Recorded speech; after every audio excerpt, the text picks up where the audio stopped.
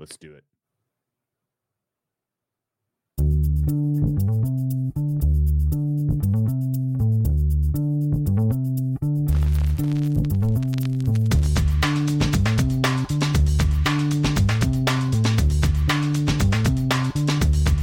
Welcome to the acclaimed podcast, The Deep Dive, featuring your esteemed hosts, Andy Monitor and Drew Dinzik, powered by BetSperts. Welcome to The Deep Dive. We are back. We are live. We are streaming. We are talking NFL. It is great to be back live. Andy is refreshed from an incredible vacation in the beautiful state of Maine. Very jealous that you got to go to Maine. Love that. How was your vacation? Pretty good. And you know what, as I thought of you as I was coming back, as I was sitting in Logan, and they had this giant mural of Walden Pond. Not because you're Pond. I was gonna say, not because you're a deep thinker or some sort of transcendentalist. Yeah, not because I live a quiet life of quiet desperation or whatever the quote is. Yeah. You were, I remembered that story. I'm like, God, that's weird. I'm like, I think Drew worked here. I was telling my wife, but no, lovely vacation, way too much lobster, a lot of beach time. The beaches were fantastic. Really highly recommended. I don't know what I'm going to do for next year. Might be Outer Banks, and not just because the TV show is cool. Like, I think Will's kind of talked me into something in the Carolinas at this point, but yeah, it feels good to be refreshed, and also like maybe one of my better weeks in a long time with some Olympic bets hitting the account. And then really like two of the outrights now I've hit on golf have been kind of shitty, which to be fair, like my Usti second a couple times, it's bigger numbers hurt. But I've got Seamus Power about a month ago with the JP Poston just fucking melt. And then I got Abe Answer with, multiple people melting. That was, so it's one of those things. Like if you keep doing this long enough, you're going to have a bunch of shitty beats and you're going to have a bunch of lucky wins and it'll all come out in the wash. But yeah, Answer at 50-1 and some Olympic bets coming through felt really good. And like I mentioned to a couple people now, my family's sleeping in the hotel we stayed in Boston last night as I'm up trying to figure out exactly how women's Omnium worked. I didn't really. I know how it works. By the end of it, it worked out exactly the way it was supposed to work out, Andy. It worked exactly correctly. That's all I know. The Olympics were an absolute joy. There is no other way to put it. Winning, generally a winning 2 weeks. Week one, substantially more fun from a winning standpoint than week two. Week two was just an all-out sweat on that Japan under gold. I definitely, I think it was the right side, right? Yeah, it was. I mean, it shouldn't have been that close. We really didn't weight the home judging enough, I guess, apparently but it did get there. The South Korean side, that was never going to happen. The U.S. side, I mentioned this on Brown Bag this morning. I'm glad I took the 46 at 2-1 instead of laying any juice with it. At least that helped kind of take some of the sting out of it. And really, so Japan was my biggest win. Like that was one of my biggest positions. That was my biggest win, closely followed by, again, shout out to a longtime friend of the pod, Money Mark Mills. I never do it in the right order, but I went pretty. He really got me hyped up for the Brits in that relay 4x2. We got some big numbers on that. That felt good. Awesome. And then you got me just laying all kinds of crazy juice on the kayaker, Miss Carrington, Lisa Carrington. She was dynamite, man. This sounds silly because there wasn't that much money in this account, but I put an entire account on her in one of the sprints. I'm just like, well, I wonder if they'll take all this. And I clicked. I'm like, oh, I guess they did. Oh, that's a bet. No, that's a bet. So she came through. Yeah, look, a lot of this stuff was smaller degen stuff, but there were some nice actionable positions. And the gold medal, stuff we recommended went 3-2 for a nice little Olympiad. And 6 months from now, and somebody just mentioned Australia golds was insanely easy. Australia gold, Russia gold also. That got there. Put that to rest. Boy, that should have been easier. Yeah. Well, no, Australia. Let me ask. The pool was not short. Yeah, the pool was not short. Absolutely. But just real quick opinion question: would you rather have a no doubt week one winner like Australia over, or was it more enjoyable to kind of legitimately break down every single of gold medal that was going to be awarded and try to figure out if there was any probability of Japan getting it for the Japan under, because that was a very unique experience. It was fun, but we kept finding bad surprises. Like, oh shit, we have another Japanese guy in the semifinals of a sport that we didn't think they'd even medal in. We're looking at this every time there'd be a good surprise, like, oh, they screwed up in this event. Be like, oh, they have 2 semifinalists in an event. Like it was fun. In hindsight, we can say it's fun because the bet won. If it had landed on 28, we'd have been not thinking it's quite. I'd have a red ass. The Australian and Russia ones, like, even though they did, they didn't hit immediately, like those were in good shape right off the bat. So I guess I enjoyed all of them equally, and I'm excited to get back to the winter stuff again. 2 times in a row now, I've been up on the last day of the Olympics and just sweating, just insane stuff. The France under 5.5 came down to the last event. The Japan under 28.5 came down to the 27.5 came down to the last event, the women's Omnium. Ultimately it was won by Jennifer Valente. She's of San Diego. US 25-1 shot comes through in the women's Omnium to steal gold from Japan. That would have been to number 28. Ultimately, I know, it was incredible.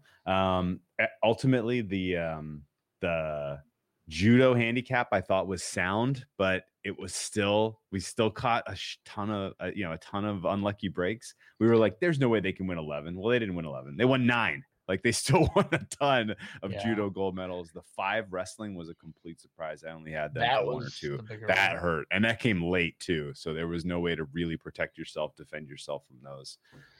It turns out judo know nothing about the judging that we were going to see there. No. We were hoping for like 6 there. Oh, we got a special request from the chat. Sure, what you got? K-Bull.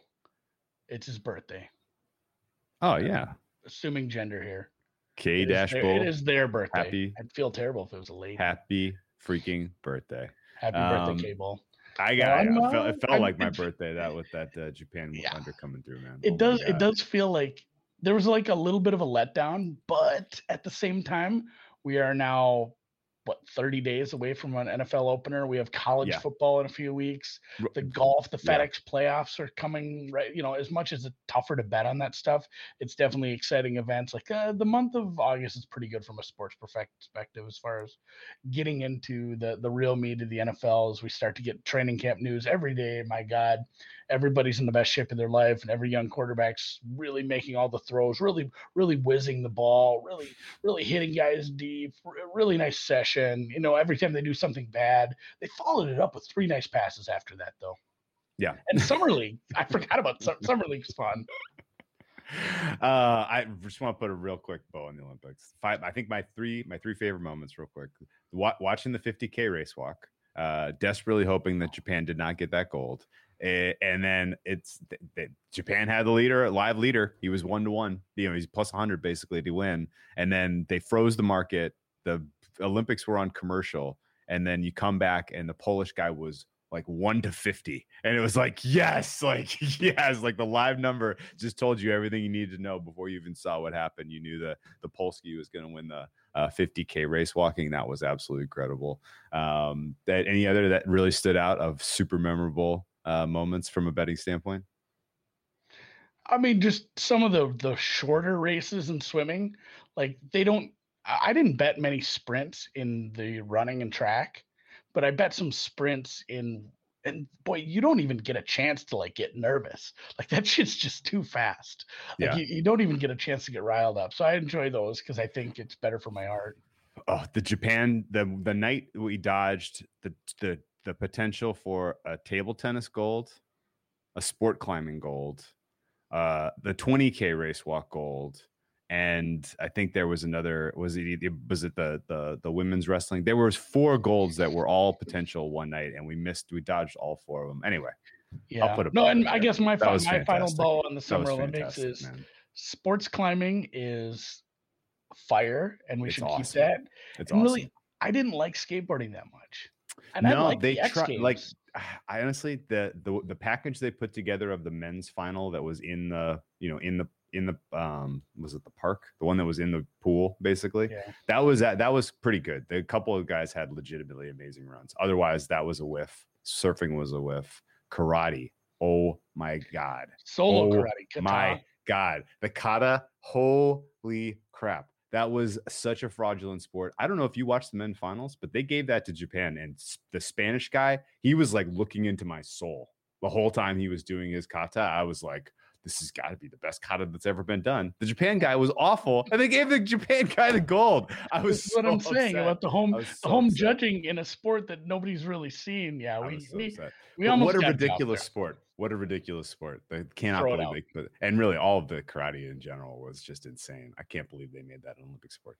Anyway, great times. Let's move on and let's talk about some football. I'm still extremely fired up here. I am starting to really crystallize a lot of my opinions across the entire NFL. Not a lot of real uncertainty left in terms of where I'm going to go between now and when we start to see these teams play some preseason games. I guess, are you at the point where you've gotten enough information from camp, short of injuries, short of seeing preseason? Like you're not really going to change your opinion much on these teams until we get real live games, right? Yeah, I need to see like some games of some starters playing. And even then, I can't use that preseason stuff that much outside of like the only useful thing in a preseason game is a guy tearing an ACL. Like, oh, sure. that guy's out. Like, otherwise, it's like, oh, they played well, and then you have to go look. Like, was that a complete? If an offense plays well, it's like, was that all their starters? Was that actually the starting defense that we'll see? And also, the context of the game not meaning anything. Like, it's tough to take some of that preseason stuff and use it for anything. My numbers are probably where they're at. They're going to move based on injuries to probably a quarterback, a key cog to an offensive line, maybe an offensive skill position player. Sure. It'd have to be a wide receiver where the replacement is a real tough sell or real tough hang. Do you see yourself making any more futures bets between now and the start of the season, or you think you're locked and loaded? Maybe some award stuff, but I'm pretty locked. I have a few more regular season win totals I'm digging into. I'll have some more of those, but nothing major. These will all be smaller bets that I'm mostly placing just doing a little digging. And with that, the NFC North. Let's get into the NFC North today, man. Shall I cue the 2020 Lions season? Let's start with the worst team in the Green Bay Packers. Let's get it over with. No, of course, we're starting with the Lions. The Lions are the longest odds of the 2020 of 2021 NFC North challengers, and their 2020 season was a disaster in exactly the worst possible way, right? Like they did really poorly. They fired their coach, but they didn't do poorly enough to set themselves up to get the franchise-changing quarterback. They don't really have a vision. The front office turned over. I guess at what point during the 2020 season did you know it was going wrong for the Lions? So, and I'll probably end up pushing back a little on. I'm not like enamored with the front office, but as far as the position they're in, the position they got put in, I don't hate what they did in the offseason. Spoiler alert. I'm not hating where they're heading outside of one person. Oh, I strongly agree with that. Yeah, I think they're. It's not the Miami rebuild, but we're getting there. But yeah, it was a rough season. They were actually dead last year in points per game given up at 32.4. Only one other team was on the other side of 30. They gave up over 30 points in their last 6 games. They were not a good defense. This offense was fun at times. They had a couple of good receivers. We'll talk about those guys in a little bit. But yeah, they fired their coach and their GM like the day or 2 days after Thanksgiving. Like what an awful Thanksgiving break. But I mean, you lose the Texans like that. That Thanksgiving game was awful. Yeah, we won a lot of money on that, though. Yeah, we did. We went like Texans second half money line when they were like 2 or 3 point dogs in the half. And yeah, getting fired over things. I mean, doing that on national television, performing that badly, playing like that. And it's funny too. They actually did the whole let's turn over a shitload of positional coaches from the year before to, I don't know if it was a Matt Patricia thing, trying to save his job. There's always jockeying, and wait till we get to the Bears, always jockeying by head coaches and front offices to do things to kind of pass the buck without actually saying it out loud. to, prolong your tenure somewhere, especially somewhere where you're not playing well. And as low as the expectations have been in Detroit for a while, even last year, it just wasn't going to be enough. And that was a terrible beating. It was kind of a bad start to the season. Like, they looked good out of the gate. Yeah. And by out of the gate, I mean the first 3 quarters. And then we had a couple of cornerback injuries. All of a sudden, Mitch Trubisky turned into Joe frickin' Montana. Bears put up 21 unanswered in the fourth quarter to win. And that was kind of what we rode from there. They actually were riding an 11-game losing streak into the game they won against the Cardinals with some late field goals. It was an ugly game. And if you go back to last season, only 29 points. It wasn't a good season last season either. So, I mean, I don't blame him for getting rid of Patricia, Matt Quinn. Bevel as an interim, you knew that was never going to be the answer. But then they interviewed quite a few people that are actually head coaches for other teams and then landed on Mr. Nutjob here. But the 2020 season was pretty rough.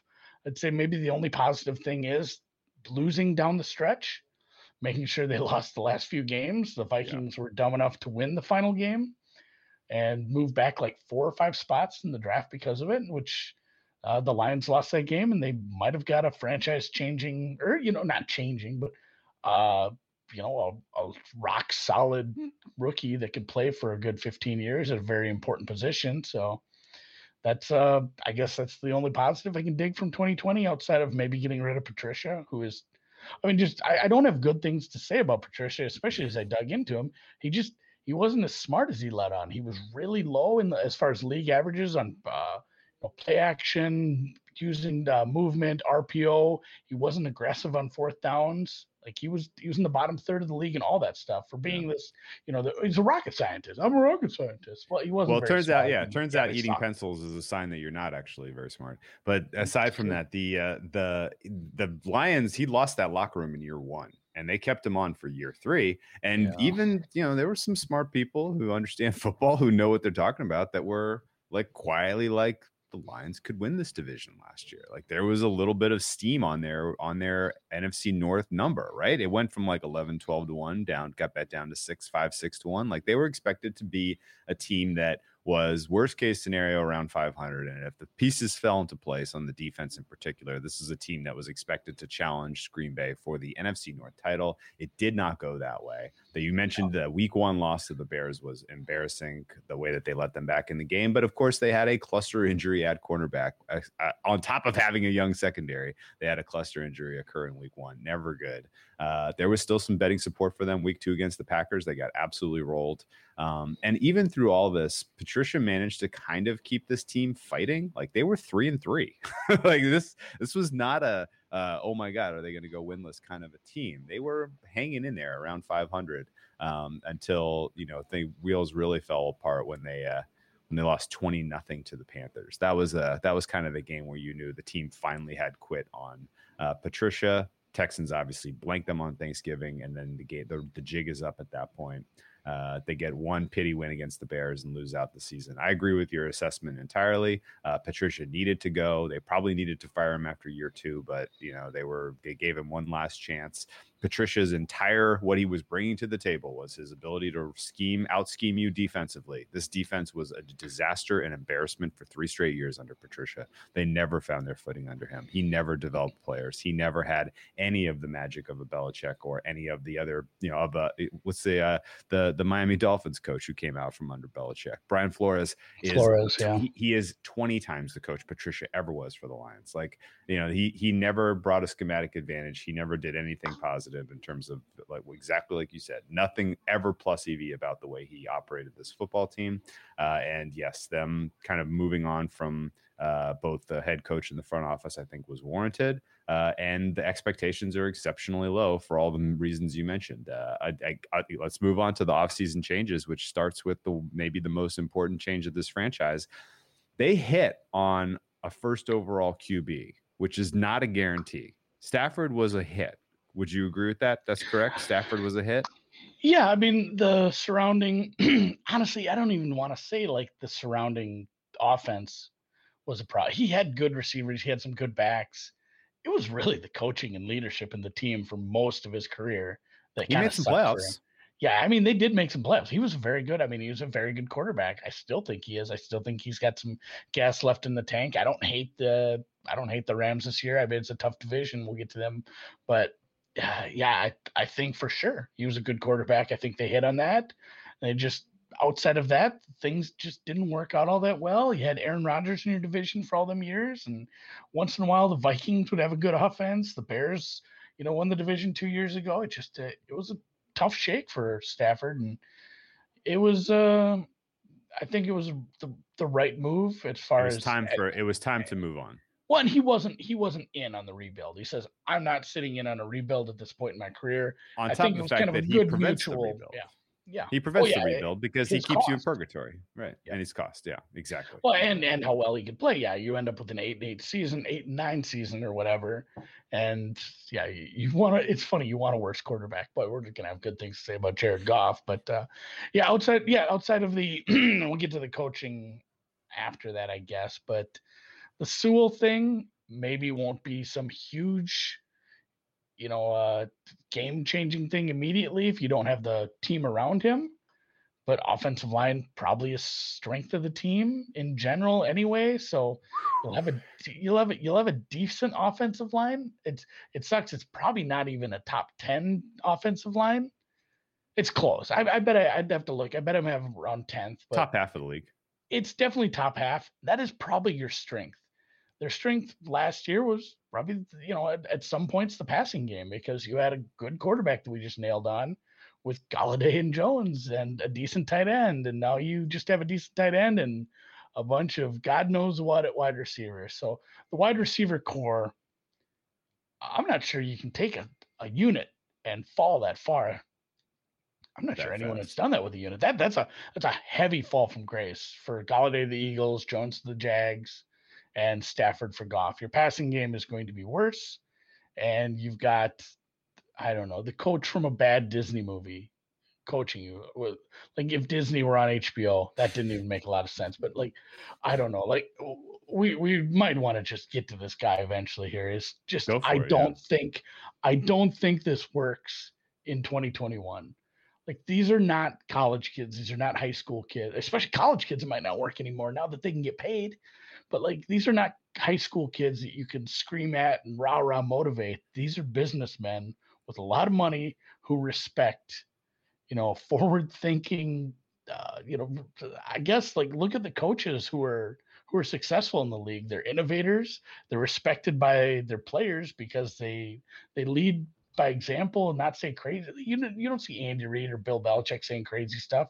I guess Bill's crazy in his own different way, and Andy Reid has the Hawaiian shirts. But if you remember Mike Tice, he coached the Vikings. He's probably still in the league somewhere. Mike Tice was coach for the Vikings and he tried this. He ran out in the practice field one day on practice with a jersey and shoulder pads on to motivate the team. It didn't work. That stuff doesn't work. These aren't 17-year-old kids. I'm super not sold on this. And at the same time, I'm thinking maybe once they lost, some of the candidates they interviewed Saleh, they interviewed Staley, they interviewed, I think, 3 or 4 guys that ended up head coaches elsewhere. I think maybe once they missed all their guys, they just said, fuck it, let's find someone cheap, and we'll probably fire him in 2 years when the rebuild is fixed. So maybe it was a decent move. I'm not sure if it was cheap. I'd have to check his salary. Either way, it doesn't make a ton of sense to me. I'm not sure what part of somebody just called him Walmart Jim Harbaugh. Patrick. But yeah, I don't know. I don't know what he did in the interview process that we're like, all right, this lunatic, he's our guy. I'm sure this will work. You want to know what it was? They thought he was Matt Campbell. No, they interviewed Saleh and they liked Saleh and they liked his energy. And then Dan Campbell came in and did a very good Robert Saleh impression after Saleh got hired by the Jets and turned down the Lions. I think that was probably how the dots got connected here.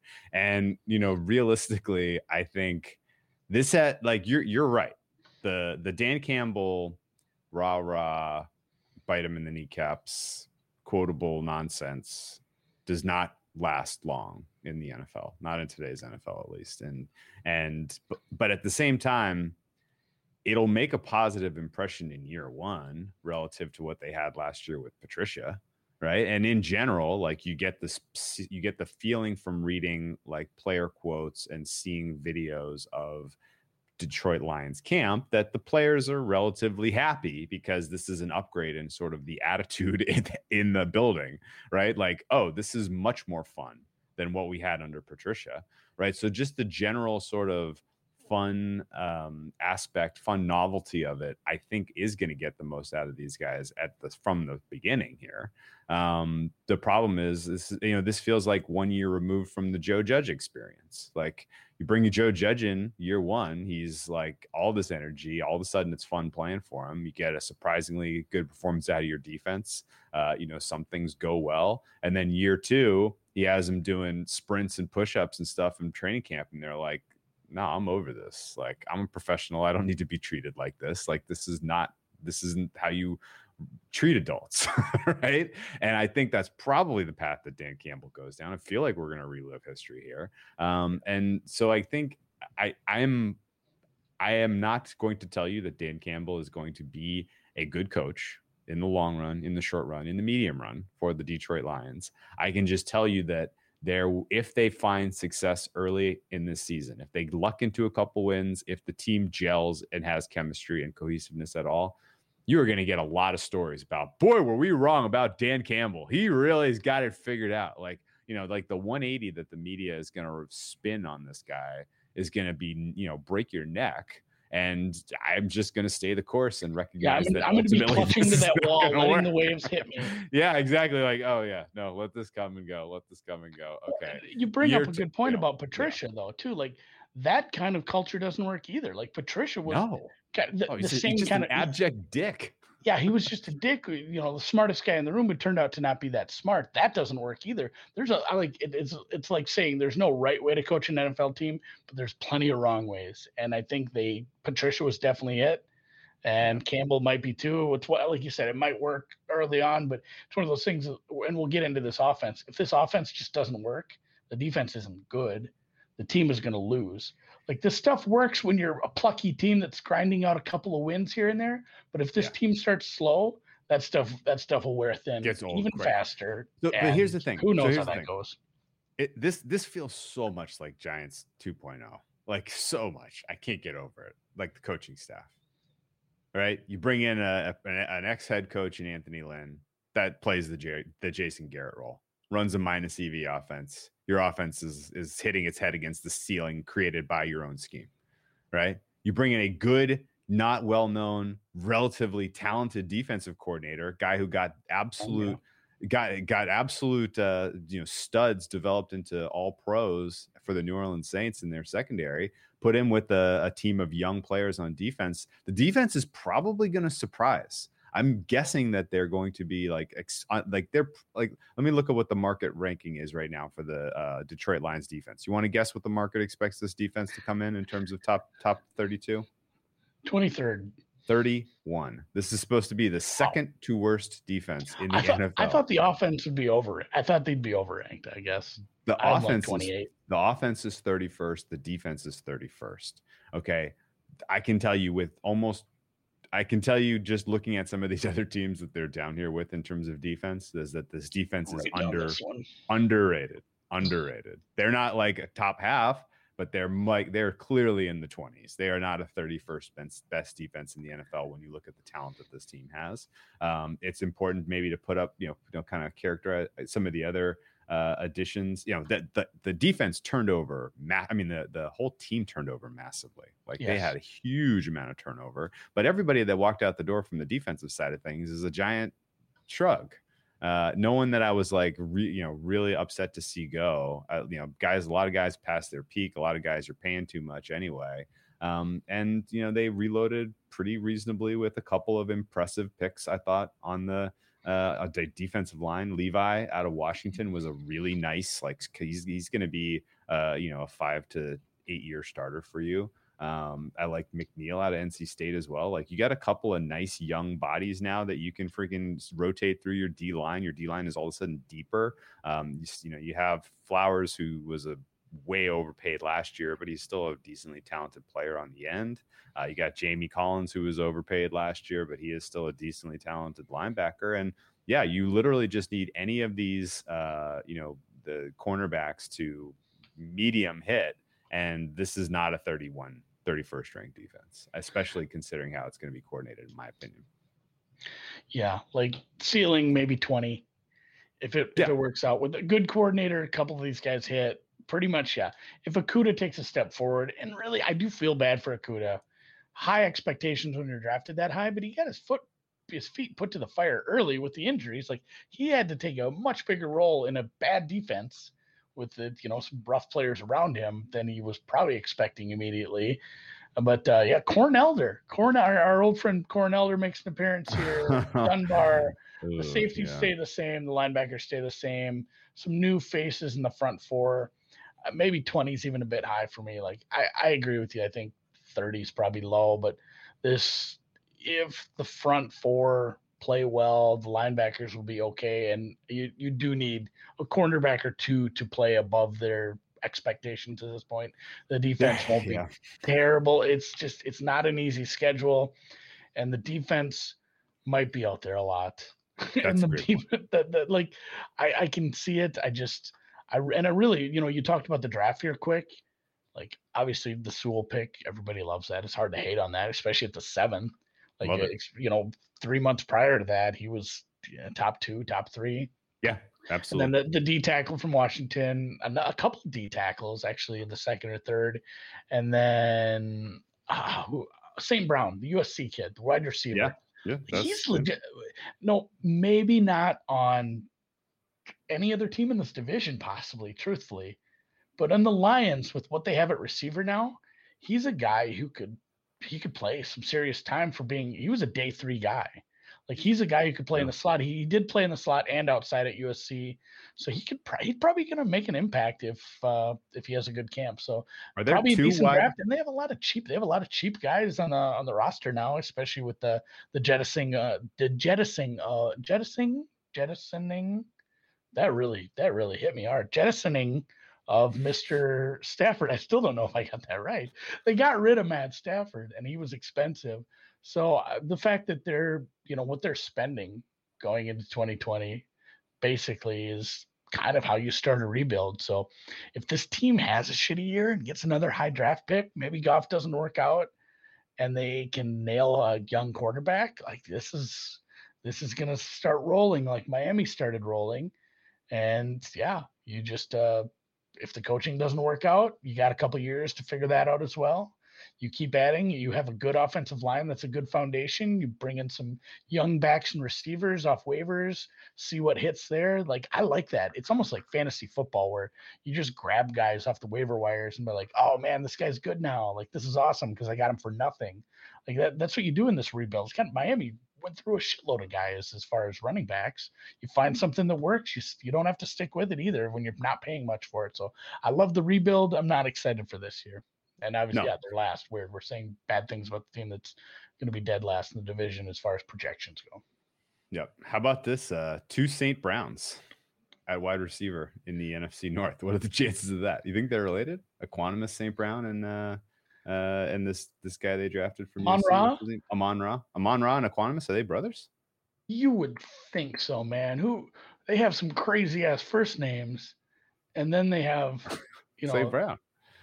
Yeah, his brother is Equanimous. They're brothers. That's Equanimous. Awesome, man. So there's 2 brothers named St. Brown in the NFC North. Very cool. All right. I will give you any amount of money if you can guess. He has a 3rd brother who plays football currently at Stanford. Oh, really? Give me a first letter. O.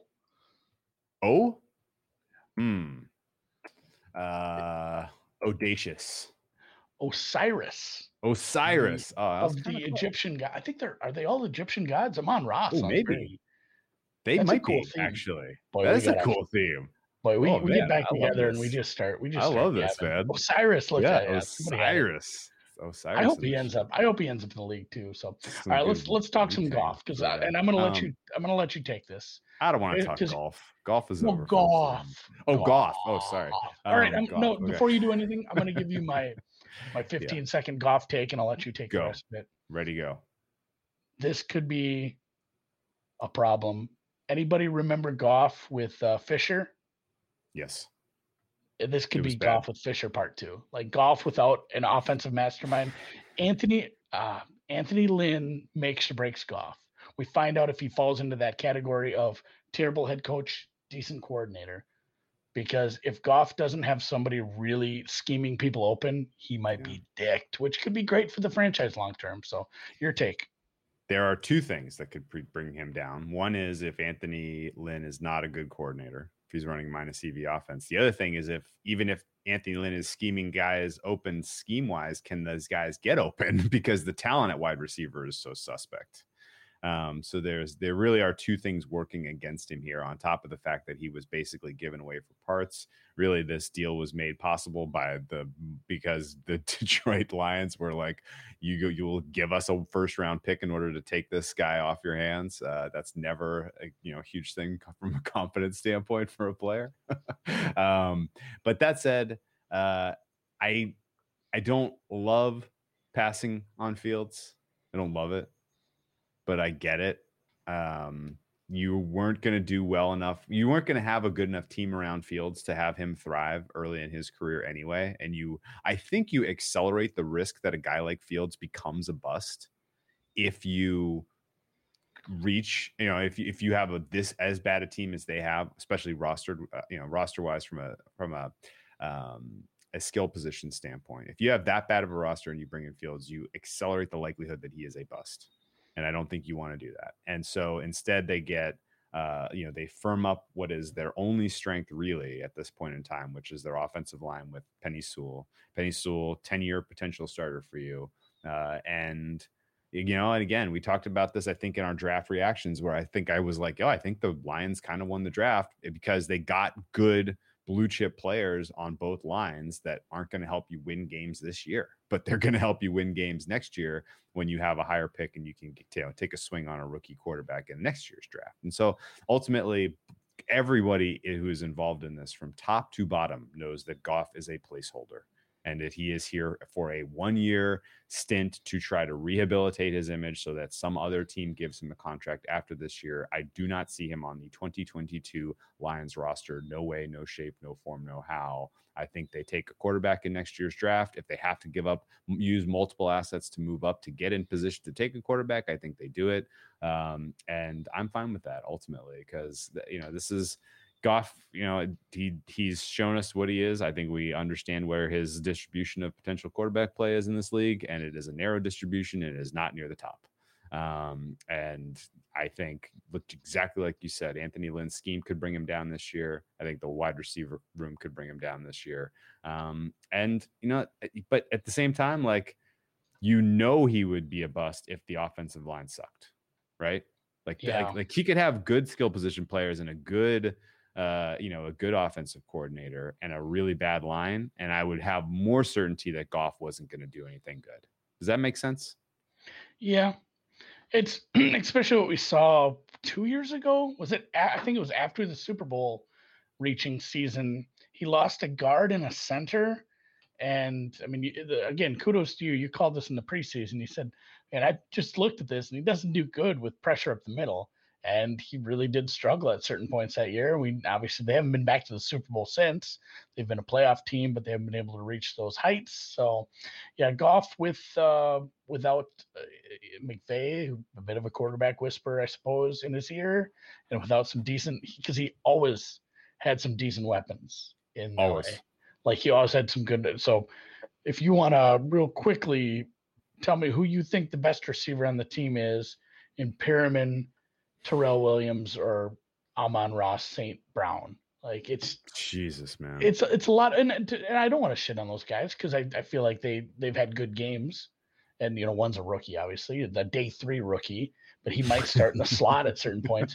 But I mean, these are guys with upside, but they're certainly a whole heap of unknown because they haven't been asked to be the guys. Perriman was a bit of a. I think he was a bit of a second fiddle there in Baltimore, I think, for the most part. Williams was on Oakland/Vegas, and I know that offense was just kind of I mean, those games are track meets. A lot of times they're fun, but I don't know how he fits in here. So this will be interesting to say the least. I don't think the offense plays well. I don't think Goff plays well. And later when we talk about the schedule, I'll get more into this, but their schedule is forecast to be like a top 10 toughest. Some people have a top 5 toughest. And if you want to go, I think it was Warren Sharp's guide did opposing defenses efficiencies, and their average of opposing defense efficiency they placed was or play against is the second toughest in the league. A lot can change, but it's never good to have that as a starting point when you have questionable receivers, a quarterback with massive question marks, a new OC, a crazy coach, and I guess a good offensive line. I won't shit talk the offensive line. I think it's good, not great. So yeah, having a really tough tough schedule of opposing defenses isn't going to make this any better. So I'm not excited about Goff at all. No, and I mean, honestly, because your strength is your offensive line, because of the temptation Anthony Lynn is tempted to establish the run, you're probably going to get a lot of Goff hands off to Swift. Goff hands off to Swift. Goff on 3rd and 7 tries to hit TJ Hawkinson. Can he hit him? It's him for 5 yards punt. Yeah, for 5 yards punt. Yeah, I mean the offense is very, very low. I mean the fact that they're 31st expectation in the NFL is fair to me. That's completely fair. But I think there is something positive to say about the certainty that this is a rebuild and that they're going to move on, right? Like it's a little less weird. It's a little less kind of tough dealing with sort of the inner team politics, knowing that this team is not expected to win this year and that Goff is not expected to be the long-term answer at quarterback. Like I kind of like that better than a maybe like with the Raiders, like Carr. Right? Like is the situation with Carr better than with Goff and the Lions? Not really, right? No, I love that. I'd rather be the owner, GM, fan of the Lions right now. I think they're actually placing things well for. And again, we're talking is it an upside team or is it a tanking team? It's what sucks is players can't tank because that's how you get hurt. And obviously they need to play well for future contracts. And we live in the free agency era for quite a while now. You can't play shitty and tank. Coaches can't tank because how do you pose that? Like, hey guys, this game's getting a little too close. We need to bring it back a little in the second half. Doug Peterson, man, he put Sudfeld in the second half. Dougie P did it, but he knew he was on the way out, so fuck it. He actually did him a solid on the way out the door.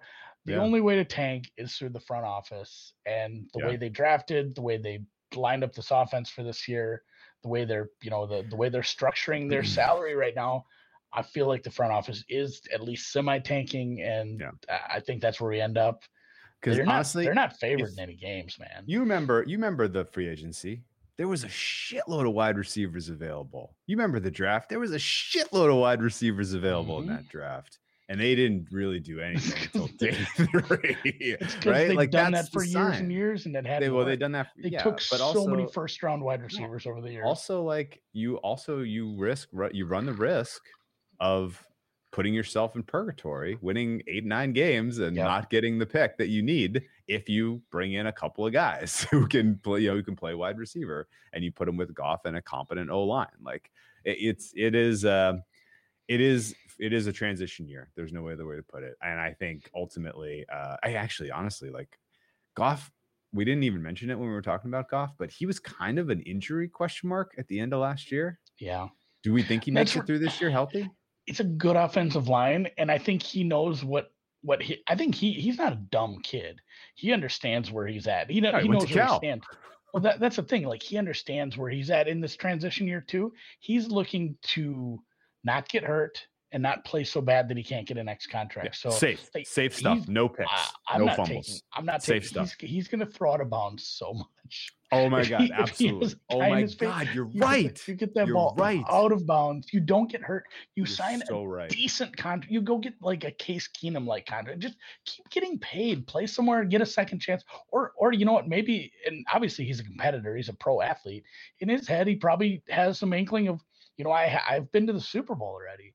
I have the capacity to do this. I just need the team around me and the coach to do it with. Like he wants to end up in a better situation. So yeah, he needs to have a decent year and if the team doesn't win, other teams will be like, just with those receivers, what are you going to do? Let's get Goff on our team with some good players around him, and maybe we can make that work. Because right now we're sitting on Tyrod Taylor. Tyrod Taylor got a job in this league on a couple different teams now. Couple different times now. He's probably gonna start for the damn Texans. He started for the Chargers last year. Like, I mean, if Goff can do a decent Tyrod Taylor impression this year for the Lions, he gets a job next year. Absolutely, he gets a job. There's a decent case to be made for Tyrod Taylor being the jump start of the Bills dynasty. Oh, wow. Which hasn't started yet. They have to win a Super Bowl. It's supposed to be a dynasty. Right. But he took that team to the playoffs. That was such a weird year. You had made some cases for upside. And, I have. I get it. I mean, upside. Yeah, let's go to the upside. Covering. We'll wait till we see. Well, yeah. Okay, that's fair. But before kind of moving on, I think you brought up the winning angle on how to bet these guys. Goff interceptions under. You want to guess what that number is? 11.5. 13. You know how many paths to victory there are for that? He gets benched. He gets hurt. He just throws the ball out of bounds on 20 of his 30 pass attempts every week for 10 weeks, and then eventually gets replaced by David Blah. Or who's the other guy in there? Tim Boyle. Like Blah is not taking the second string snaps. Boyle is actually taking. Boyle is taking. Snaps. Oh, really? Oh, wow. Tim Boyle. Oh, wow. How about that? Where did Tim Boyle go to school? I made a case for him to throw the most picks this morning, and now I feel terrible about it. Goff?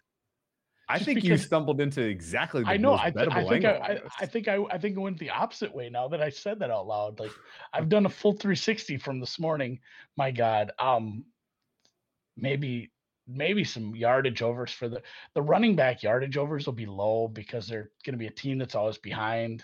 Also, it's going to be committee. It's going to be a committee mess. Yeah, it's going to be a committee mess. There's some ways to attack this team.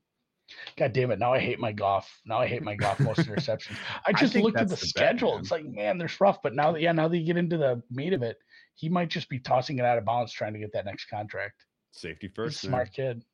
He's a smart kid. Plus he's not gonna, he's not gonna force it to the guys that aren't getting open, which is gonna be what's gonna be happening on the passing downs where he has to get 8, 9, 10 yards to keep the drive going. Those balls are going out of bounds, or he's scrambling, or he's checking down. When he does force it too, he's going to force it short. It's gonna be a lot. Yes. Honestly, I might some Hawkinson overs. He's gonna just feed that guy. That guy's receptions overs. You can't make that number big enough.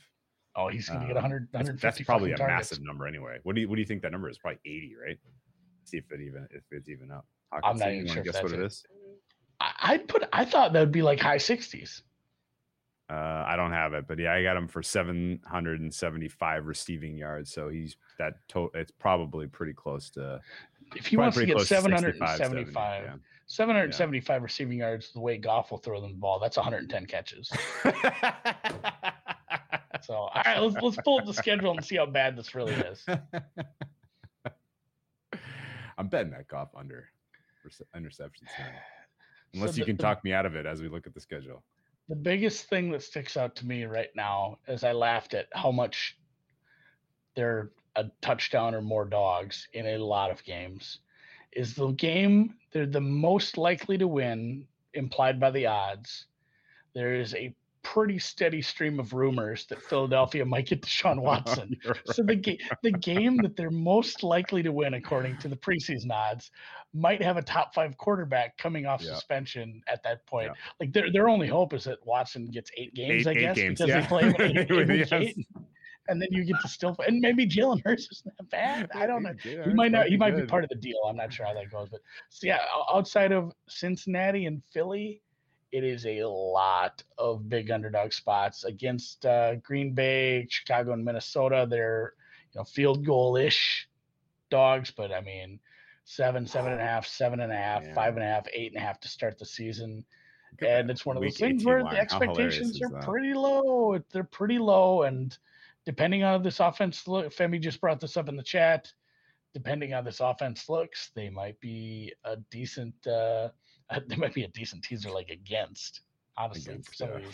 these, you know, Yeah. in some of these shorter ones, maybe I could, if I'm going to bet somebody in a teaser, I need them to have an okay defense to not give it away at the end. But yeah, some of these like Green Bay as a teaser, like on Monday Night Football, the whole world is going to have that in a teaser if it's sits at 7.5.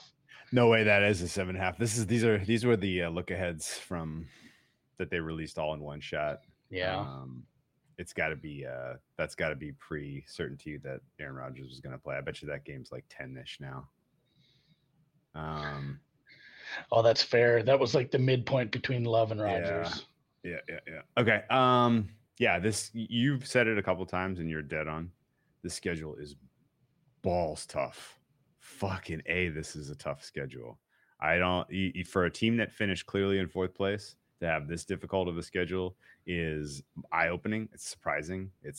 And honestly, the NFC North is not especially tough. So 6 of their games are just like, yeah, I mean, they're tough, but you know, they know how to play the Vikings and the Bears. You know, Yeah, they've stolen some wins. They've stolen some wins off of those teams. They've stolen some wins off the Packers over the last couple of years. So, you know, if the defense stinks, though, the Vikings actually, like, the only upside is the Vikings have a couple decent receivers and a good back. Yeah, this is the problem. Here's the problem. And you face the AFC North. Yeah, you know, you just said it. Here's the problem. As the NFC North, and this is going to be a common theme. We're going to say it again during the Bears. We're going to say it again during the Vikings. We're going to say it again during the Packers. This is absolutely brutal that one division drew the most difficult division in the AFC and the most difficult division in the NFC as their cross opponents. Mm-hmm. And that is what happened with the NFC North this year. You got to play all the AFC West. You have legitimate talent, you know, like the worst team in the AFC West. The NFC West, the worst team in the NFC West, Arizona Cardinals. That's a middle of the pack team. Their power number right now plus 1. So they're above average expectation right now, market power number wise. So you're playing 4 teams from the NFC West that are all better than average. You're playing 4 teams from the AFC North, 3 of whom are well above average. So right there, 7 of your games, you're absolutely a long shot without even lifting a finger. And then, yeah, of course, you get 2 against Green Bay and Aaron Rodgers. So, you know, right there, we've counted, 9 games where you have realistically less than a 25% chance to win. I guess less than a 30% chance to win, which means, you're probably you're adding up wins starting with 0-9 realistically. And then the other 8 games you got, you brought it up exactly right. You got 4 against Chicago and Mini, and in best case scenario, you split with those guys. You win your home games. That's 2. And not a ton of situational 4, stuff in this. That gets you to 4. Yeah, no, there's. I can make a plausible case that this team gets to 4 wins, considering how difficult this schedule is. Yeah. And this has been one of the most late in the year. This has been one of the most bet overs, believe it or not. Yeah. People are really have been hitting this team hard throughout the offseason. People want a piece of this over. And I got to tell you, you're going to need some chaos. You're going to need some surprises, some injuries to get there because these games are just so freaking tough. What's the Thanksgiving game? Chicago. The only really sweet spot situationally is the next week. Minnesota is on a back-to-back, and the Lions will get extra rest off the Thanksgiving game. The rest of them, I mean, they have a couple like opponents are off a back-to-back. That's one of them. The only other one is Philly. If Philly doesn't make a move, that might be a way to win. Otherwise, it's a bunch of disadvantage stuff. You have back-to-backs that end up in Seattle and Cleveland. Those aren't great ways to do it. You know, the other one is like Chicago and Minnesota, which divisional teams never easy. At least you're playing them, yeah. Yeah, your extra rest off the bye is an away game at Pittsburgh. That's we are fun. We're off our bye. We get to play Pittsburgh and Cleveland on the road to start off our second half of the season here. It's a rough schedule, and there's a bunch of good defensive secondaries here. It's gonna be tough for a bad passing offense to get going against this. Yeah, if I had to bet, I'd bet the under, and maybe even a alt under. Especially because of the likelihood that this goes sideways early, right? I mean, like, if you want me to give you a positive here? They get to play their 2 cold weather opponents in Green Bay and Chicago. They get them in September. Yeah, that's true. Congratulations. You don't have to go outside in the cold of winter and add insult to injury there. That game week 4, we'll get to Chicago. Maybe I won't spoil the surprise, but you want to guess what that total is? You want to guess what that total is? Save it for the Bears part. All right, I'll save it. Okay. Well, not looking good all of a sudden for our Detroit Lions. I think I was, my general feeling that this team could surprise to the upside was based mostly on the very, very low expectations. Let's look at the odds and see if there's any bettable angles on this sucker. It's to win the Super Bowl, 150-1 is a stay away. To win the NFC, 75-1 is a stay away. To win the NFC North, 25-1. That's a big old number. That's a big number. That's a big fat number. And as much as I've shat on these receivers, I did say they're unknowns. Like if Lynn turns out to be like, you need a few things have to happen. Lynn has to work well with Goff, and these receivers overperform. The defense has to be around that 20th mark, and like anything can happen from there. Aaron Rodgers could get hurt, and then the other 3 teams are right in the mix if this offense is working. I'm not saying to bet it, but boy, I'd take that 10 times over 10 to make the playoffs. Oh, hell yes. They're not making a wild card spot, I don't believe. And I think to win the NFC North is the right angle, because honestly, without spoiling the next 3 teams, I don't think it's going to take a lot of wins to win the NFC North. And the Vikings might just have COVID all year. And there's lots of other problems with all these other teams too. So, I mean, I think you can talk yourself into a comfortable 4 wins. How they get to 6 and why people are betting over 5.5 at plus 140, I'm not sure. This was the smallest opener, I believe, or actually maybe the Texans were probably the smallest opener. Let me see what the opener was here. The opener for I have it bookmarked.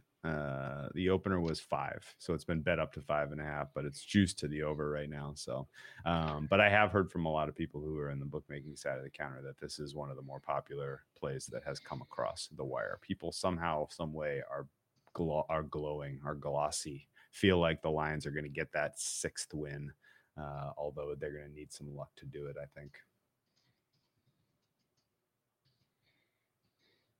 Yeah, I'm with it. I'm not laying 200 on the under. So I'll go an alt under 4.5, perhaps, if I was going to bet this. I don't know. I'll take a look at these markets, but not much for me on the Lions. Maybe the opposite of what I talked about this morning on Goff. That was on 15 minutes of research, though. So I don't hate that their season goes. Turned around. Maybe I'll bet both, most interceptions and under interceptions. This is how their season goes. They have yet to get a win through week 11. They host Chicago on Thanksgiving. People are talking about, is this team going to go winless? Jared Goff plays through injury, gets a win versus Chicago at home, turns around, gets another win versus Minnesota at home. They have 2 wins all of a sudden, and the Detroit brass says, hey, we're going to put this kid on ice because he's dealing with some injuries, and it's Tim Boyle time to clean this thing up so that they finish 2-15. They have like a handshake deal with Goff. They're like, all right, you were able to showcase it. We're going to showcase it. You got a couple wins. They were big spotlight wins. We're sitting you down. You can go get a contract somewhere else next year. But ultimately, I don't know. In the right situation, I would take the points with this team, especially if the market dumps on them any more than they already have, then I would definitely take a swing. You're going to give me 14 points in LA. Yeah. Maybe I'd think about getting there. So Tim Boyle rules. Patrick. Tim Boyle rules, yes. And we have a lot of I'm issues. Sure that was a Happy Gilmore reference. This is like the NFC East. Like the NFC East is the NFC North light. Like we're not high on this division by any means. So no. Quickly, shall we move on? Before we get to Chicago, a lot of things happened while I was on vacation, but we have an official DFS sponsor. It is Prize Picks. If you've seen that going on at all on Brown Bag Bets, you can get 100% instant deposit match up to $100 when you use the promo code Deep Dive. It is putting together entries on player props. If you're into that sort of thing, you can win up to 10 times your money on any entry. And again, it's not like other DFS where you play against professional DFS players like you do on certain other platforms, which I won't name names because I know some DFS players and they do pretty well on that because they're professionals. But you versus the projections, you betting against the player prop lines, and you can mix up. You can even mix up sports. So you can do like later this week I'm going to do golf and baseball, and obviously this is just me reading the benefits and features of it later once we get around to football actually being played. In fact, possibly even later this week when we get to some preseason, I'm probably going to try to put some of this together and see how I do. Because that's cool. I just feel like I could beat the system. I always feel that way though. And there's no sharks in the Prize Picks pool. Yeah, that's huge. I mean, that's a huge problem with DFS in general. That's what makes it hard. That's what it's like. I only play like because eventually if you win enough on like DraftKings, you can't play in like the $2 contests. Yeah, right. It's like I'll play the little ones because I feel like the big guys can't get me. Oh, Andy's a big timer. He can't play in the $2 pools anymore. No, I can. Oh, you can. I don't play enough. A lot of mine are just buddy leagues for golf. Oh, okay. So. Gotcha. All right, Bears 2020. Let's move on to the Bears. Mediocrity. Do you want to recap? Yeah, go for it. Yeah, mediocrity encompassed. They finished 8-8. Their Pythag put them almost exactly at 8-8. They obviously because of that too. They scored 40 touchdowns and gave up 41, and they played players such as Mitch Trubisky and Nick Foles. So very much the definition of a middle of the pack team. But the NFC was bad enough last year too that they ended up making the playoffs. They actually started 5-1, lost 6 straight, which was a fun for all the Bears fans that were super excited about their team. And then they ended they ended up backing into the playoffs. They lost to Green Bay, but the Cardinals also lost, I believe, to the Rams. Somebody in the chat can probably correct me on that. And it was Tampa over Arizona maybe. But either way, they won Carolina last week, I think. Yeah, they won a tiebreaker over the Cardinals, I think it was, and then ended up losing to New Orleans in a game that, honestly, now that I go back and look at it, it could have gone a little differently if Dipshit would have, put his hands together and caught that deep pass. Because honestly, Trubisky put some air under that. He put that in a really nice spot. Maybe one of the better passes I've ever seen Trubisky throw. And the receiver just whiffed on an easy touchdown. And from there, it went, and really, you were playing against an absolute beat-up New Orleans team, missing some players.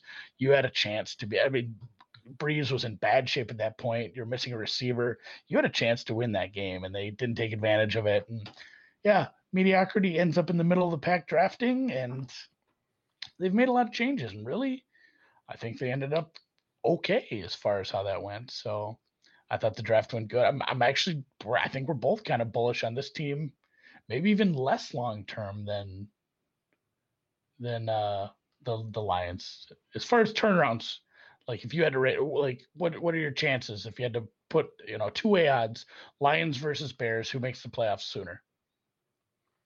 Oh, I think I have to put Bears at about -200 there. Yeah, that's fair. I think that's right. Just because they got a little head start. They do have a little head start. They have some old holes we'll get to, but I'm not a quarterback whisperer. I'm terrible at evaluating this. So I lean on other people, smart people like Thor, like other people like Solik, like other people we've talked to about the college players coming in. Consensus is that Fields might be a hit, and that's what makes you into a playoff team sooner. So the Bears season was goofy. The Trubisky injury, the comeback, goofy. Comeback we mentioned against the Lions, like they had come back really against the Falcons too. Yep, the Foles aided comeback, and it was a playoff team really if you get down to it, because you can't argue with that. But again, an 8-8 team that made the playoffs, and it's such a weird spot for the front office / coaching. Like no one has ever danced on this razor's edge as well as it's like just like watching him teeter with Nagy and Pace. Like, oh man, just 1 or 2 games and they're gone, or 1 and 2 more games and they're good again. But I think that 12-4 season carries a lot of weight, and just honestly surprising, I guess, the fact that the biggest part of the 2020 season for me was passing on Mitch Trubisky's 5th year. And when you do that and say, this is the guy that we traded up to get, and now we're saying we were dead wrong. I don't know what conversation they had behind the scenes at Hallis Hall, But to do that and still retain your jobs is rare. So someone does believe in the Nagy pace thing up there in Chicago, and maybe they might have lucked their way into maybe possibly the best quarterback in the draft. You never know. Like it's such a weird deal. So I think a lot of turmoil that ended up not being as much turmoil as I thought there would be in the offseason. And here we are, 2021. I think the Bears are, obviously in a whole different position, but kind of in a similar position as far as odds. Like I think they're right there with the Vikings last year. Was it Vikings Packers roughly co-favorites last year, and the Bears a step behind them? Vikings were a little behind the Packers. I want to say it was like plus 110, plus 150, plus 220-ish, something like that. Okay. I mean, the 2020 Bears season was fucking bizarre. It was so damn weird. I was low on them coming into last season. Like, if you had asked me on the eve of the season starting what were my favorite bets, I probably would have been like, oh, Bears alt under. Like, this team is so effed. Like, they don't have anything figured out. They're going with the Mitch Trubisky, Nick Foles, quarterback tandem here. Like, this is a disaster waiting to happen. I was cold on these guys, and then they go out and went 5-1. And they beat the Tampa Bay Buccaneers in prime time. That was the infamous game where Tom Brady forgot it was fourth down and got up was like, wait, the game's over. Fourth down? No, we just had fourth down. What a long way to go for Tom Brady last year, from not being able to count downs in week 4 in prime time. Week 5 in prime time to winning the Super Bowl. But either way, it was a weird season. They were 5-1 at one point, and I think the common narrative at that point, halfway through October, was this is the worst 5-1 team of all time. Like, there's no doubt this is the worst. And it was a ton of it, as you look back, was because their schedule was super, super easy. They had it easy last year. They managed to find losses to some teams they probably should have beat, like the Lions, like the Vikings. But in general, their schedule was peasy, easy peasy. And I think that aided a lot in the 2 years prior, where they went 12-4. They had an easy schedule that year, and so a lot of the Bears understanding how good this team was, bad this team was, is context. And they had a relatively healthy season, I thought, last year. Like, player availability was pretty high. I thought their offense, obviously struggled from the limitations put upon you by having a quarterback like Mitch Trubisky or Nick Foles, both of whom were not good. And the defense is getting kind of old, and this offseason, man, there's some attrition here on the defense that may finally catch up to them. And we said that last year too, but this year now it might be death by 1,000 cuts. It's slowly gotten worse over the last few years, and they're not getting any younger. Obviously, the Fuller is a big deal. Like, would you rather have Andy Dalton or Kyle Fuller? My God, I'd rather have Kyle Fuller. You're giving Andy Dalton $10 million, for Christ's sakes. Especially when you ended up drafting, like, you had to know at some point, like, we're in the market to draft a quarterback if it works out. Like, if you're, I don't know, let's say you don't get a quarterback, you end up with a defense. I don't know who else they would be looking at. Probably not a wide receiver at that range. Maybe a defender, maybe an offensive lineman. I'm not sure if they wouldn't have gone there. A corner would have been nice, actually, too. Some were falling around that range. But if you don't go there, what is the plan? Andy Dalton is the plan that year? I think after the draft, Nick Foles then you can fire Nagy, like, right there. You got Nick Foles on the roster too. So I'm not sure what the plan was pre-Fields. Like, it'd be interesting to know if, like, they went into the draft thinking, like, we have a decent chance of maybe getting a quarterback if he falls to us, or we're going for a quarterback. So, was anyone else in the market for Andy Dalton? Like, why did you give him $10 million? Kyle Fuller got 9.5 from the Broncos. We watched him play. I mean, I wasn't that excited. So, yeah, I think the Fuller thing is bad. This defense may still continue to regress. You do get a defensive tackle back from a COVID opt-out, but you've been on record already on this podcast saying you're not going to give people the benefit of the doubt for taking a year off of football and just coming back and playing at the, how you did in 2019. So how could you? Maybe with a defensive lineman, if he that'll be the exception, not the rule. Yeah, if a defensive lineman does it, if he stayed in shape, I guess I'm a little more okay with it, because It's just go out there, be big, stop the run, do a little pass rushing if you need to. And they have an okay front four, so more than okay. It's a good front four when healthy and together. But yeah, this defense will probably continue to, if not take a step back, be similar to last year. And Fields, a lot of upside, but again, very unknown rookie and very unknown what we have for a floor and ceiling in reality because he's a rookie. And yeah, the quarterbacks they have on the roster besides that don't breed any sort of optimism from my mind. So the off season was weird because free agency comes and goes. They bleed more. They make a couple moves that you're like, what? And on the eve of the draft, I was literally like, okay, well, Nagy and Pace are done. They're going to get fired. Like, there's literally no way that they can save their jobs at this point. And lo and behold, Fields falls into their lap.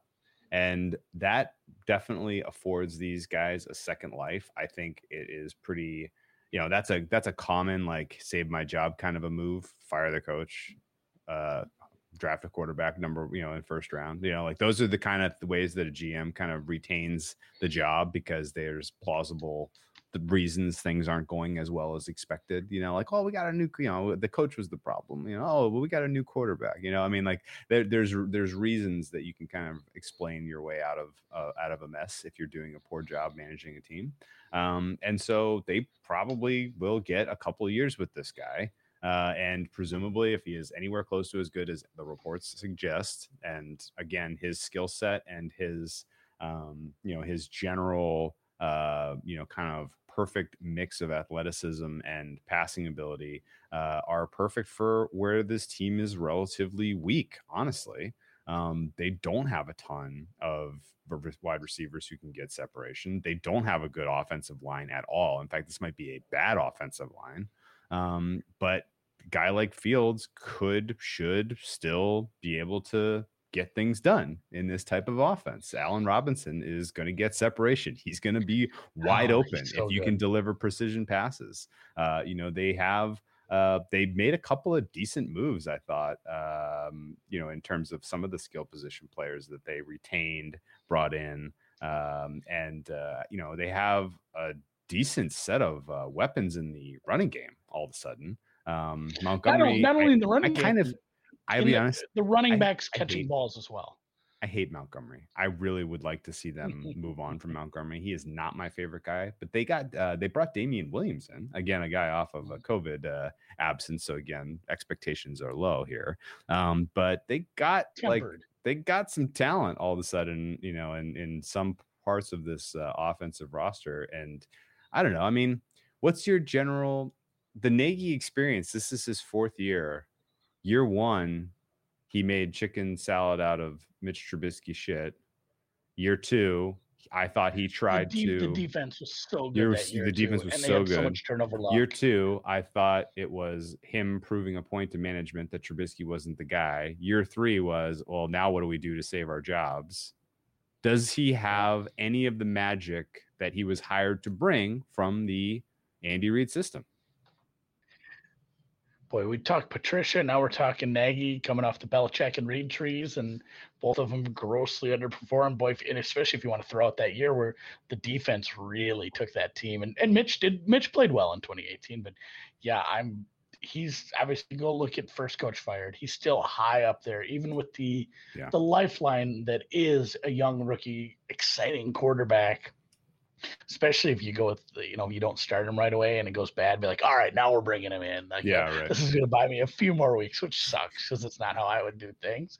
But yeah, and the defense, the defense, I just talked a couple times about how good 2018's defense was. Somebody in the chat, I think James in the chat said, is Jalen Johnson the best corner on the team? Who's number two? You're right, because Desmond Trufant is a name that people know, but Desmond Trufant low-key sucks now, and he might not be the starting corner on the other side for part of for a chunk of the season if some of these young guys push him. So I mean, they do have a bunch of young corners, some unknowns, and I guess Tashawn Gibson there, but Eddie Jackson rocks. So the safeties will be all right. And Eddie Jackson, great free safety. Gibson Gibson is strong. I guess I'm okay with that. But yeah, the outside of Jalen, and it's not like I'm a huge Jalen Johnson guy, but yeah, the cornerbacks could be a bit of an issue. Jalen Johnson, I thought, was kind of good last year. He's a rookie. He's going to take a step forward. I thought they hit on that pick. I thought they hit on that pick. Yeah. Personally. That was a second rounder too. So yeah, honestly, he's probably their best corner. This defense if they gave that $10 million from Andy Dalton to Kyle Fuller, I'm in on this team. I'm screaming that they have more of a chance than people realize. But like, they're really, really, really going to be reliant on their pass rush, winning 1v1 and getting home. And they are really, really, really putting these cornerbacks into difficult coverage spots a lot here. I mean, the linebacking core, great. The pass rush, great. Defensive tackle, Akeem Hicks, love him. This is a very strong front seven and a very questionable cornerback, nickelback situation that the safeties are going to have to help them. Yeah. But again, like, the scheme can work. This can work. This could on paper, especially against a medium or below average offense, this could look like a good defense. Don't you think? Yeah. If the pass rush works, and like Hicks, good. Maybe gets better again with Goldman next to him. Having, it'll be the 2019 defensive line kind of. And it's that defensive with Quinn there. Look how much money they're making. Oh my! It's a lot. Dude. It's just between Mac. And, it's a ton. And Mac's 30 now, so I mean, it's a little bit of an older defensive line, but it should be good. Yeah, Roquan, obviously. Roquan is a stud. Danny Trevathan's very good. The safety, at least at free safety, I'm pretty happy with it, Eddie Jackson. But if the cornerback play is suspect, a lot of that doesn't matter because it's a passing league. And if you can get guys open early, it's we go back and back on this. But the Patriots a few years ago, where they were struggling on the offensive line, and then the playoffs, they just said, well, Brady's going to get rid of the ball about 0.5 of a second faster on average every single down now from now on. And it's like they went up against good pass rush after good pass rush, and they never got home because they just got rid of the ball so fast. So if the secondary sucks and teams can figure out that, well, our guys are open early, we're just going to not let this pass rush, this expensive pass rush, beat us, and just beat them with short stuff, nickel and dime them, West Coast their ass to death.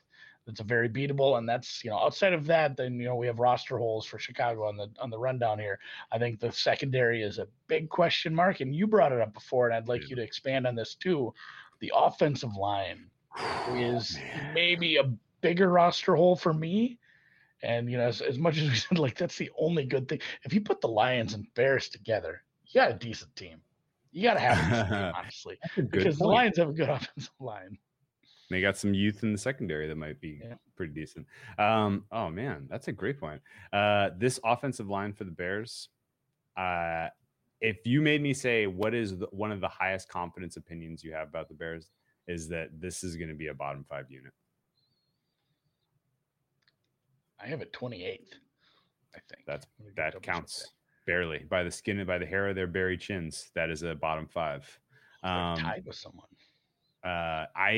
Realistically, I say that I have high confidence in that because I don't see much upside.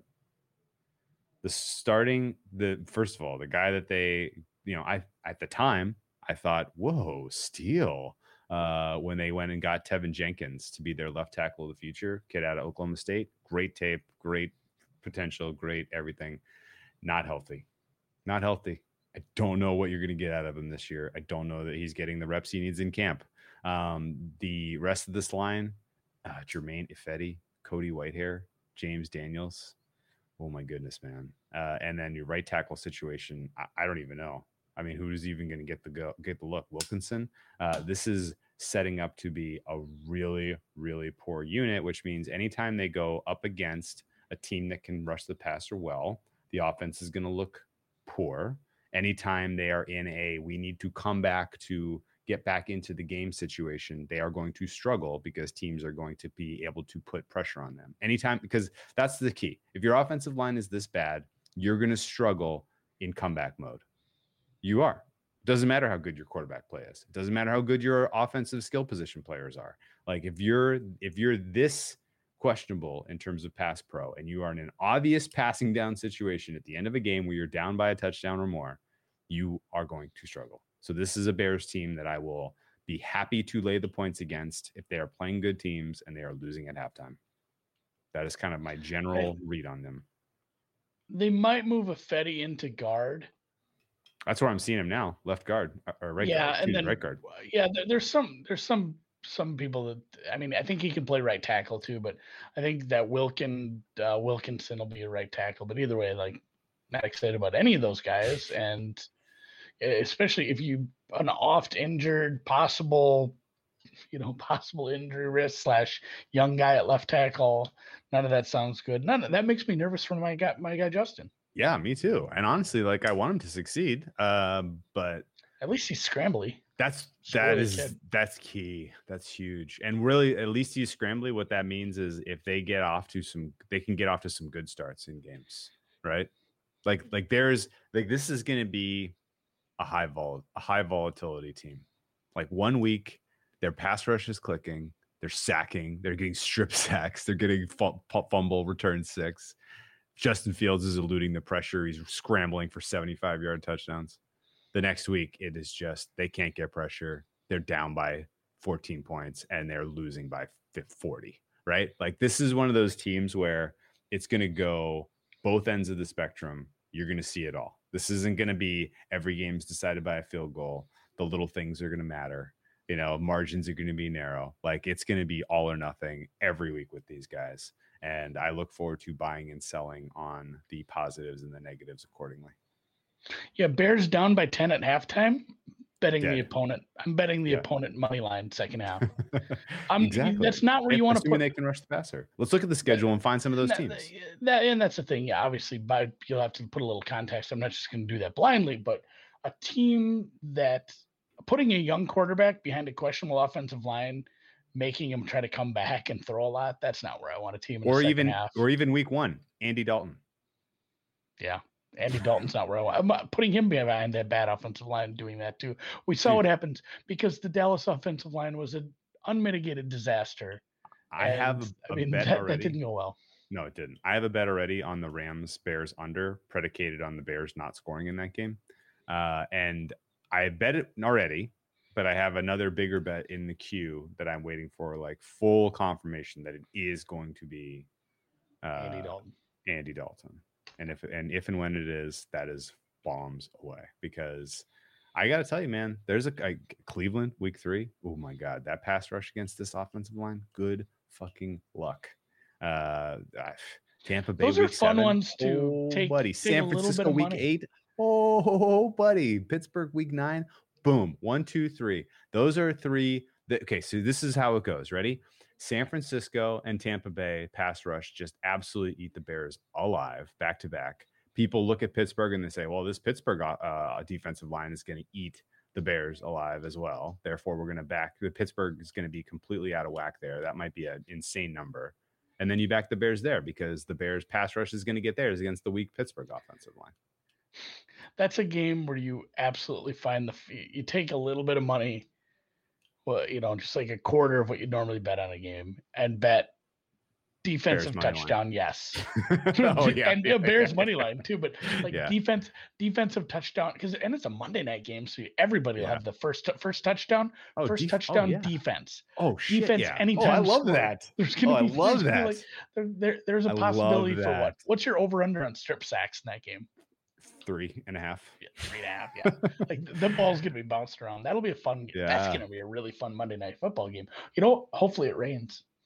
Yeah. Oh God, that would be so great in Pittsburgh if like around Halloween there. Oh, that would be so good. Oh man, I'm sweating this Tommy Paul. He blew match point. Come on, Tommy. Pull it together. Tommy. Do you see who he's dating? He's not He's not worried about Dennis right now. I'm worried about him.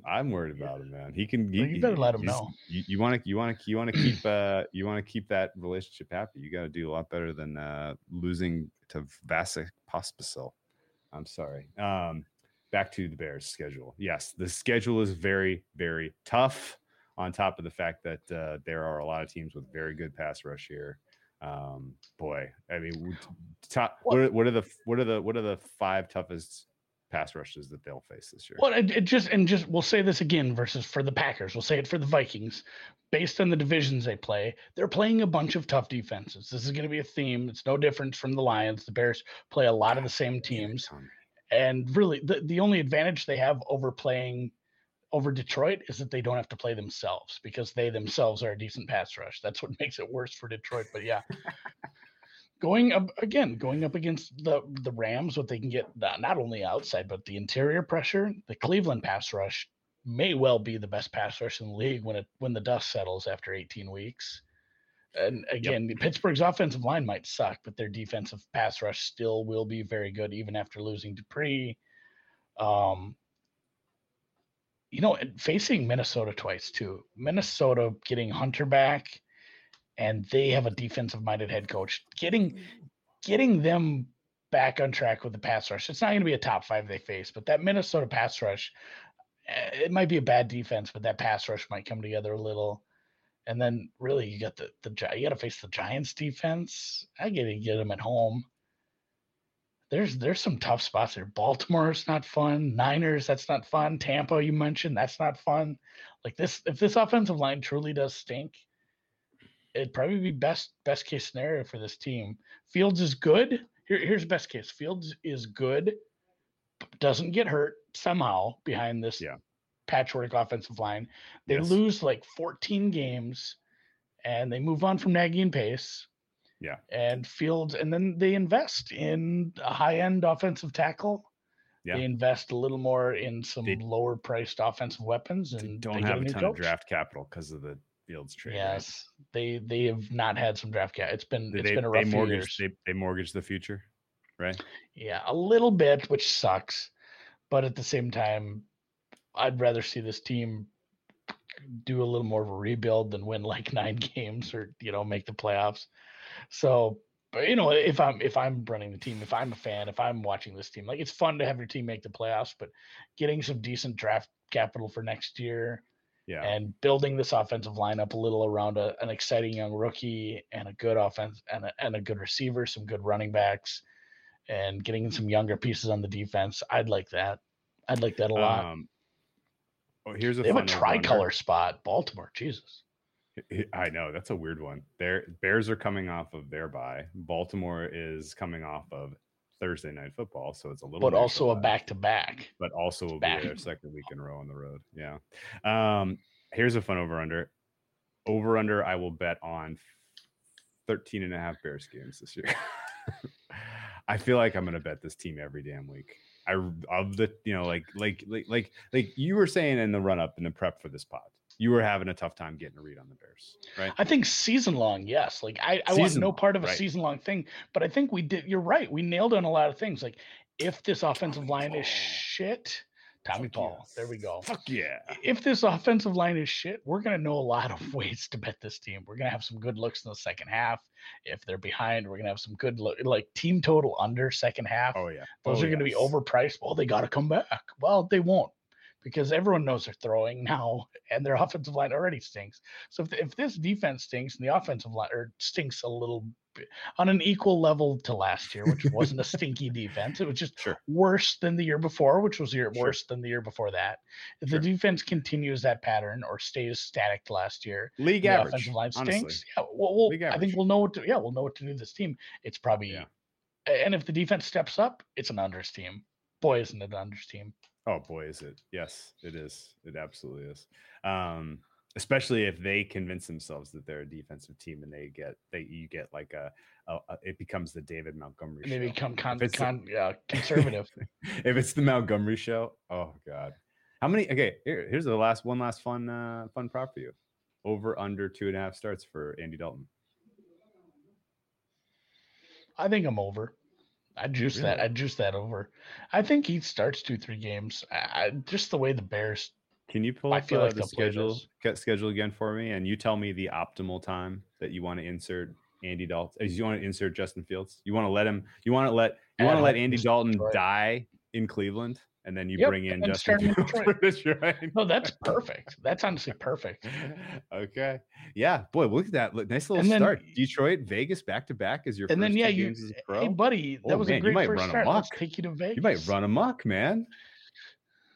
Okay, Yeah, so 2.5. See, I thought 2.5 was a sharp number. So you think that, yeah, you think Andy Dalton gets juicy 2.5, he gets 3 starts. Okay. Yeah, like Okay. there's a decent chance that Fields' first action is versus Cleveland with Andy, the red does rifle. the 2.5 Just- does the 2.5 have to be the halftime of game it's not 2? Like it's not like a boxing UFC? prop. It's not like no, UFC?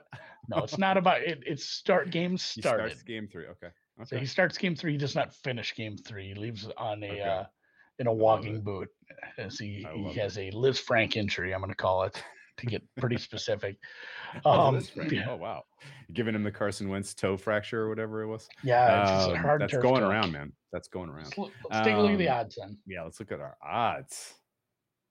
Chicago to win the Super Bowl is 50-1.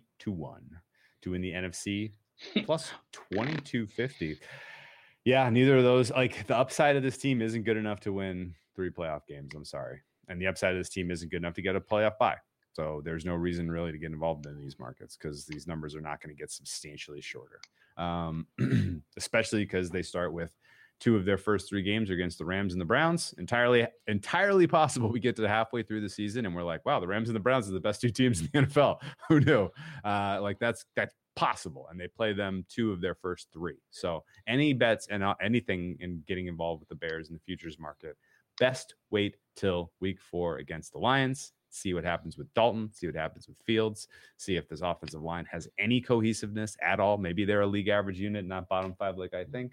But that NFC North plus 400, I think once they're 1-2 or 0-3, that number is going to be like 15, 20 to 1. 12, 15, yeah. And that's probably an overreaction at that point. And maybe at that point, if you want to get involved, I won't stop you. I won't step in front of you. I can urge you. Somebody is asking what number you played that under at for week 1.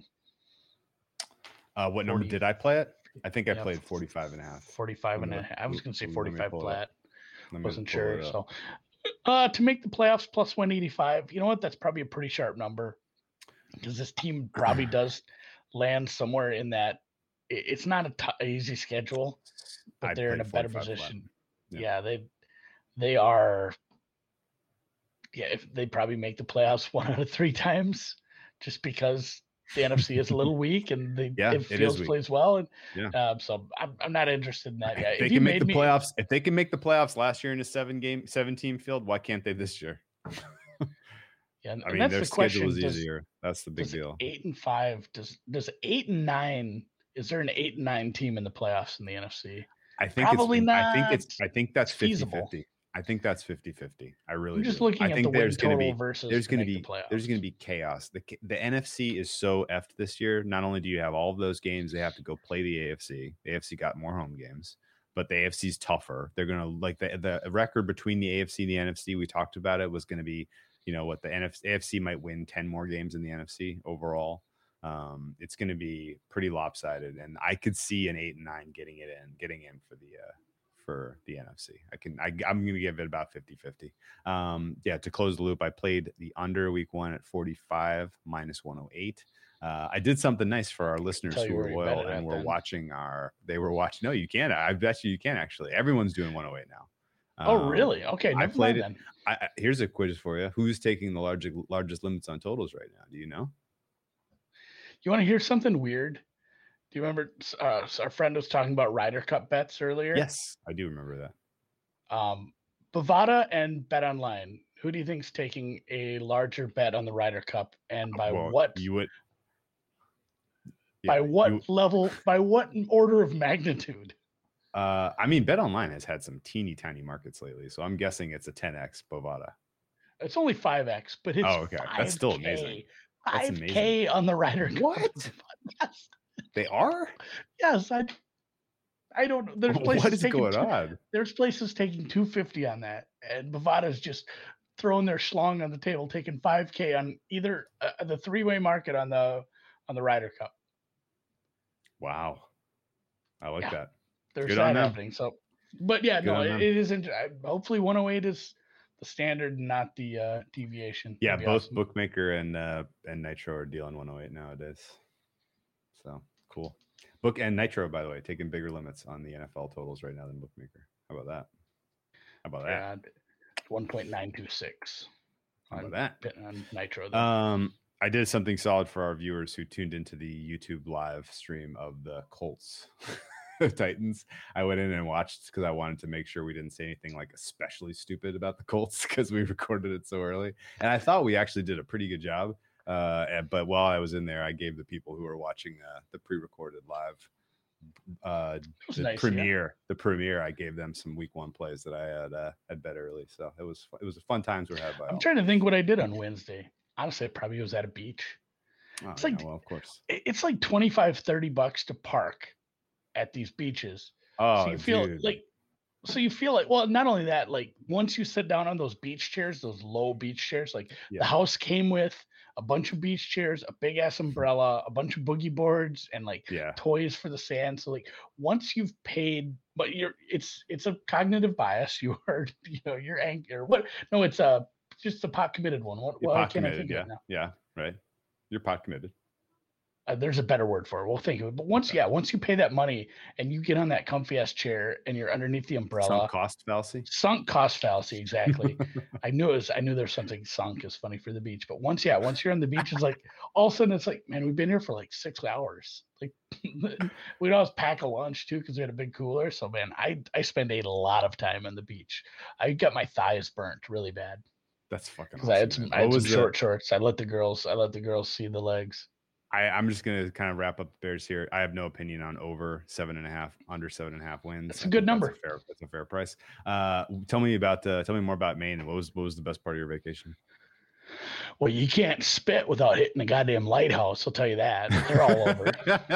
What was the best lighthouse? Did you go to Perkins Cove? Honestly, we went to the one at Nubbins, like in Nubble Light. Nubbins. I was Nubble Light. That was okay. That was the first place I ate. The one up in Portland was better. Like that one was massive. I like that one. We didn't go that far north, but the best part was probably there's some good mini golf out there.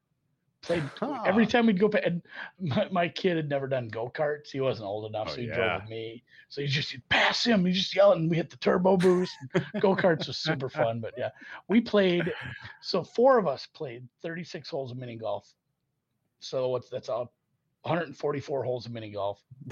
Only 1 hole in one, and it was by my 6-year-old, the youngest. Oh, nice. And he turned around and gave me it he was awful. He's 6. Like it was just a lucky shot. He turned around and he gave me like the Tiger Woods fist pump. Yes. It was hilarious. He didn't do the followed into the hole.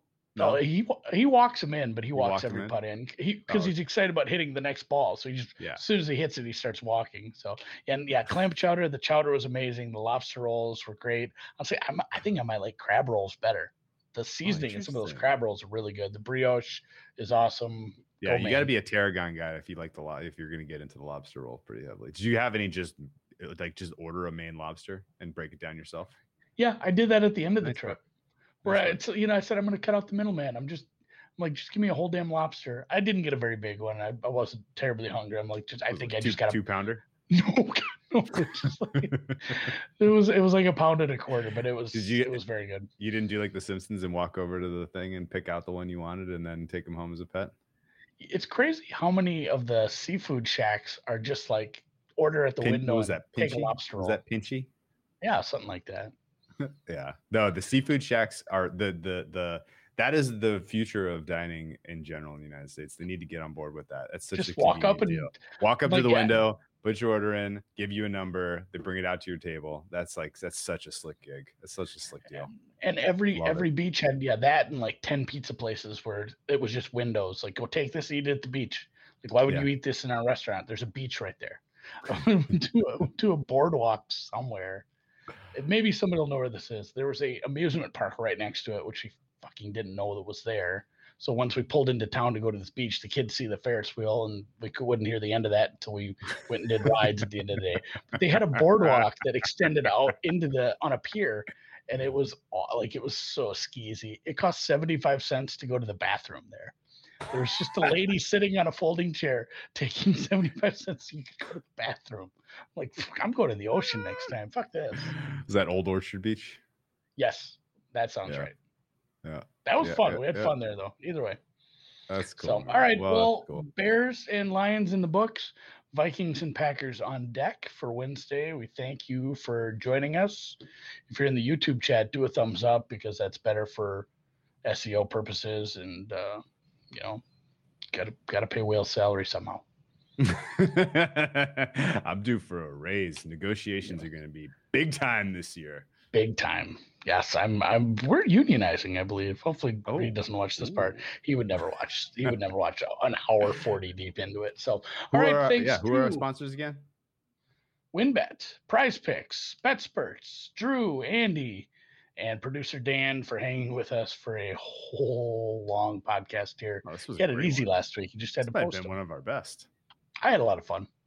And yeah, Xavier Howard, thank you for your masterclass in negotiating. You absolutely nailed that. Keeping it together. Keep it together. Yep. That was great. All right. That's a lot.